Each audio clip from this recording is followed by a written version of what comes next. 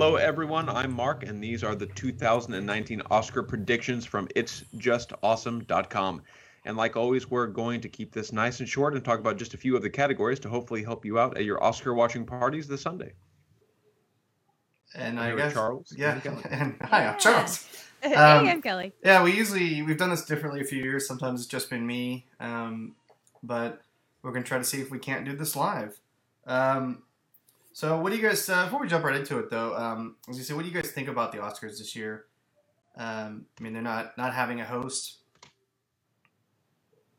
I'm pretty excited as far as the movies are concerned. I haven't watched them all yet. I have 3 more Best Pictures that I need to see before Sunday.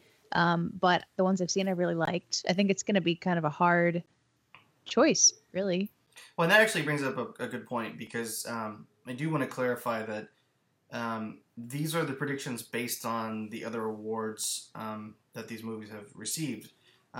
We have not necessarily seen all these films, and these are not our opinions per se. These are just our guesses as to what we think will win based on the evidence. Because I was going to actually get into it. Not many people know the way the Academy Awards do their voting. It's kind of a weird process. Basically, the way I understand it is that you, if you're a member of the Academy, you get to choose the nominees for your particular category. So if you're an actor, you get to choose the nominees that eventually go down to the top 5 in the categories. And then when you get down to the 5 or up to 10 for the Best Picture, you then everybody gets to vote on it. So to get into the Academy, you have to be chosen by at least 2 members that are already in there, and then people in your specific interest you have to actually vote on you. So again, if you're an actor, you have to be voted on by actors and all that. So the reason we use the award shows that we do is because, for instance, the SAG Awards, that's the Actors Award, essentially, the Screen Actors Guild. So whoever wins acting in that one generally goes on to win the acting at the Oscars. It's just the way it works. Same thing for the Producers Guild. The Producers Guild are the ones that basically accept the Best Picture winner. The producers are the ones that accept Best Picture at the Oscars. So the Producers Guild Award is a good indicator of what's going to win Best Picture. Same thing for Directors Guild and all that. So again, we are giving kind of those evidence, not necessarily just what our opinion is. But they so that's the voting process, and it's kind of crazy. And then there was also the controversy about the Oscars this year because, as we said, they're not going to have a host, supposedly. Now, I don't know if you guys have seen this, but I heard a rumor that Whoopi Goldberg is actually going to secretly be the host. Have you heard this? Yeah, I heard that just today. I have not even heard this yet. No. I don't know. If it would be cool. I mean, I think she would be an awesome host. She kind of, to me, she's up there with Billy Crystal, and I've loved her every time she's hosted it. She's done it several times, so that would be awesome. I don't want to get my hopes up and then it not happen. This will be the second time in 91 years that they haven't had a host. So I don't really understand how they're planning to do that. How would that even work? Well, the way I've understood it is that it's just going to be different actors that come in and introduce the different segments instead of one main host that oversees the whole thing. So would there not be an opening monologue, or there wouldn't be? Well, the way I've heard it now, I've actually heard that Queen is going to perform, and they're going to be the opening act, so to speak. I don't know if that's true, but that's what I've heard. That would be interesting. I mean, I would watch it. That'd be cool. Yeah. So that would be cool. And then, of course, there's all the controversy about them eliminating they were trying to shorten it, so they cut out 4 awards that were going to be done during the commercial breaks. And then you heard about all that, the cinematography. Yeah, I did hear about that. They were going to cut out 4 awards and have them air whenever the commercials aired, and then they were going to show it at a later time in the broadcast, kind of do a flashback or something on it. And 2 of those awards were cinematography and then editing. And a lot of people in the industry got really upset about that because they said these are specific things to cinema. It's the language of cinema, and you're cutting those awards out. You're editing them out. Right. And so what happened was within a week's time frame, the Academy reversed its decision. They're now going to show all of them. which is cool. Good. I don't like that. I don't like cutting out certain like ones arbitrarily. That's Well, not cool. and the other thing I was reading about was that from the moment they call your name out for winning, you have 90 seconds to get up to the podium and do your speech. No matter where you're starting from. So if you're starting all the way in the back, you've got 90 seconds. If you're starting in the front, you've got 90 seconds. It doesn't seem fair. I don't know if that one got changed, but that's what I read. So It's not very much time at all. no. Yeah, you'd have to like. The whole thing is they're trying to shorten it, which Yeah. So the Oscars, I believe, are the second most watched thing behind the Super Bowl, and every year for both Super Bowl and the Oscars, the viewers have declined year over year over year, and I think they're kind of freaking out. And they're trying to figure out what they need to do. At one point earlier, they had for this year they were going to do a popular film category, and to me that's like, I don't know, that's like let them eat cake. We're gonna have our good movies and we're gonna have the popular choices, and so they dropped that, which I think is good. What I wish is that I wish the movies they picked were just popular, good movies. Like I feel like they picked the most obscure movies a lot of times. I remember, growing up watching the Oscars, they picked movies that were both good and really popular. Like, remember Titanic won Best Picture, and was the highest grossing movie up to that. It's like it's not that long ago the Oscars were in line with people, and now it seems like they're so out there, and I don't know. That's Well, this is a conversation I have a lot about with literature, is that, how much can you draw a line between popular fiction and literary fiction? And I would think the same thing with movies. How much can you draw a line between, really artful movies and popular movies? And that's why I'm kind of glad, Black Panther's on the list, because it's a Marvel movie and it's really popular, but it's also a really well done movie. Right. Yeah. Well, and the other thing about, like that movie, like, so a few years back, they expanded it to 10 possible nominations for Best Picture. And I think it was the year after Batman, or after The Dark Knight. And it was because Dark Knight didn't get a nomination for Best Picture. But the problem is, one, as I complain about every year, they don't do 10 nominees. They only do 8 or 9 or 7, which is ridiculous. There's not one other movie they could pick just to fill in that gap. It's just silly to me. But two, they almost feel like they're just, just trying to appease the crowds, right? Oh, let's put a popular movie that we know is not going to win. Now, you mentioned Black Panther. I believe Black Panther won the SAG Awards, the equivalent to Best Picture. I don't think it's going to win, though, but it is interesting. But that's definitely... I was reading something today. The article was basically saying that this year's Oscar Best Picture nominees, they've made so much money. They're very popular films. And I was looking at that, and I'm like, well, wait a minute. It said they made like $1.5 billion combined. And I looked at that. Black Panther alone made 1.2 something. So yeah, you could take the average, but Black Panther made so much money, it skewed all the rest to where it looks like they're popular, and they really weren't. Yeah. Not to say they're bad movies, but they just were not popular. I would argue this year in particular, like, most people probably have not seen these films. Except for Black Panther. I felt that way last year too, though. And I think that's what it is, right? Like, you're going to have viewers aren't going to watch it because they haven't seen the movies. Oh, and why do they care?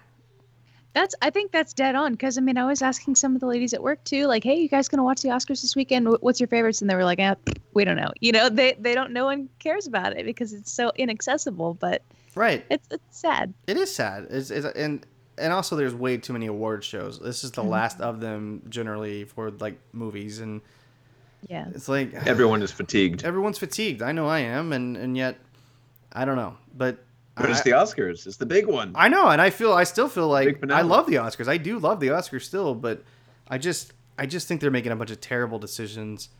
And I think they're trying to adjust, and they're just not adjusting well to the new, Twitter-fied society of shorten everything, make everything concise, but you also want to have this huge big party and give everyone credit that deserves credit. So you can't have it both ways. So they're gonna have to be smart about it going forward if they want to keep viewers. Right. Yeah. All right. So, go ahead. I was just gonna say, like, to me, and that Mark, that probably has a lot to do with it, like the Twitter-fying of everything, and like people's attention spans are 0.3 seconds long now. But it's like, but at the same time, eliminating categories and trying to shorten it and doing all these little things. It's like the people who are going to watch the Oscars, that's you. I mean, those things aren't going to. Right. Like cutting out categories, cutting 10 minutes here, 15 minutes here. You're not going to. They want to watch all that. They want to watch all that, and you're not going to draw people in. It's not like people are going to be like, oh, they shortened it by 10 minutes. Now I'll watch it. It doesn't work that way. You just need to make it, I guess exactly as you said it, you need to make it accessible without being pandering. Yeah. And you need to. I think so. I do. I feel like it's kind of become an elitist thing almost. It's also very hard to see these films too. Yeah, it is. They're not. A lot of them aren't playing just like your regular theater. That brings up a good point though, or a good thing I just thought about. Roma is a Netflix movie, and cool. AMC. So Roma wasn't shown in theaters in the typical way. And AMC does a Best Picture showcase every year where they show all the Best Picture nominees. They did not show Roma because it didn't play at AMC. And, like, that's crappy. Now, Roma did play in a few theaters. I think they had to. Otherwise, they couldn't have qualified for the Academy Awards, which is something they were angry about. I think the industry's changing is what it is. Essentially, movie theaters are fighting it, but it's changing. And like you say, Mark, they're going to have to get smart about it. Yeah. Yeah.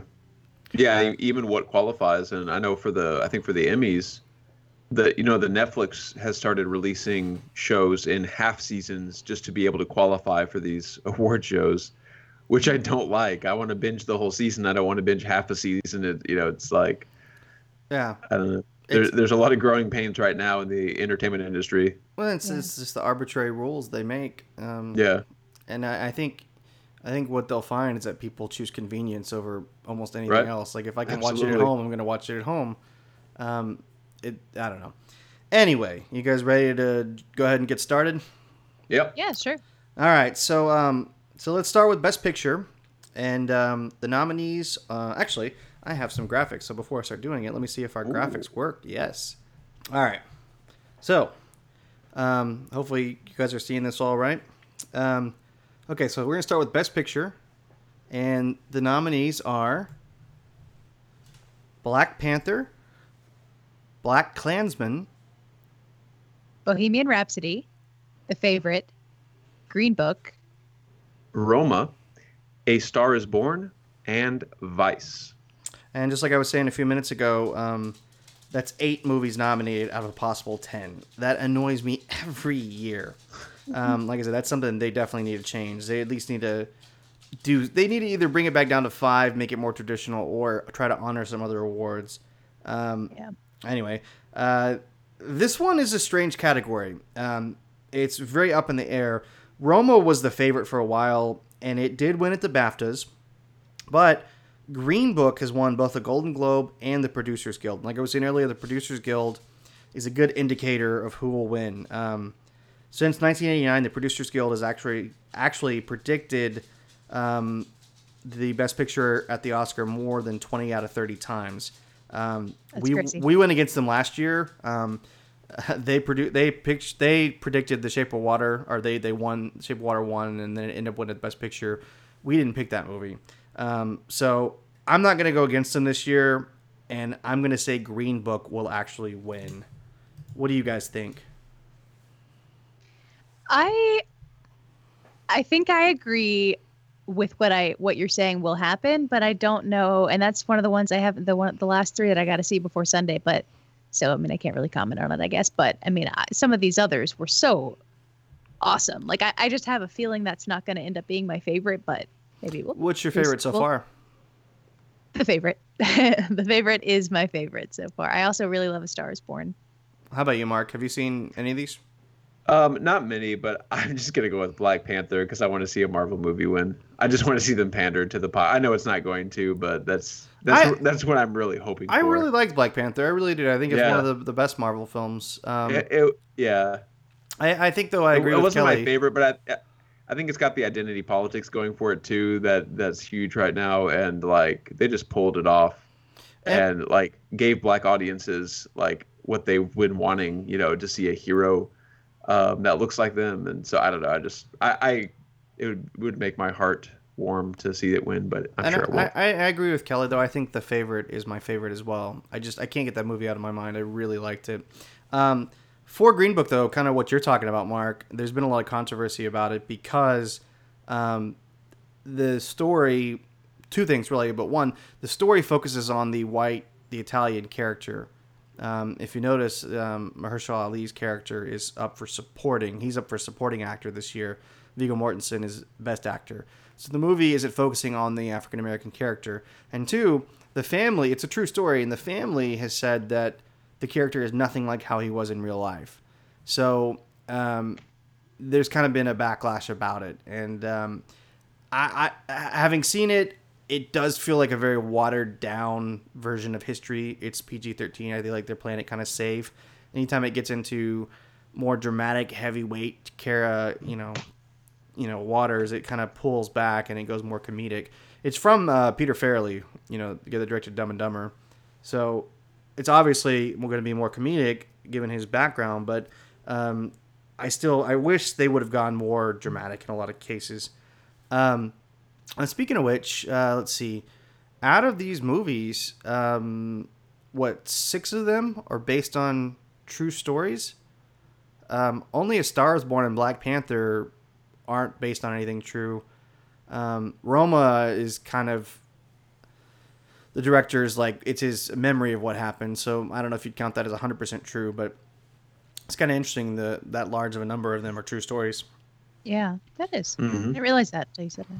All right. Yeah, because The Favorite, I didn't realize The Favorite was a true story until I started reading about it. And I'm like, what, really? And there's evidence to support a lot of what went on in that movie. So if you're listening to this right now and I feel like The Favorite really flew under the radar as far as audiences are concerned. I mean, I know it's been getting a lot of buzz and nominations and whatnot, but I don't think I know anybody who saw it. And it's such a strange movie. It's very much a dark comedy, but you should see it. No, anyone listening to this, you should go see The Favorite. It is seriously. It reminds me a lot of Amadeus or a Barry Lyndon type thing. It's a really good film. I didn't ever know where it's gonna go, and the fact that it's based on history is even more amazing. So, all right, you guys ready for the next one? I think this is you, Mark. Yep, this is me. All right, next up we have Best Director, and the nominees are Alfonso Cuarón for Roma, Yorgos Lanthimos for The Favorite, Spike Lee for Black Klansman, Adam McKay for Vice, and Pavel Pawlikowski for Cold War. It's also crazy that this is Spike Lee's first directing nomination, but unfortunately, he probably won't win. Alfonso Cuarón will probably take home the prize this year, his second. He's already won a BAFTA, a Golden Globe, and a Directors Guild Award. So we believe he is a lock. Yeah, I would say don't vote against him. He has won every award. And it's he's the second Latin American director to win, if he wins, to win 2 Best Director awards. So Iñárritu has already won 2. So it's kind of interesting. Because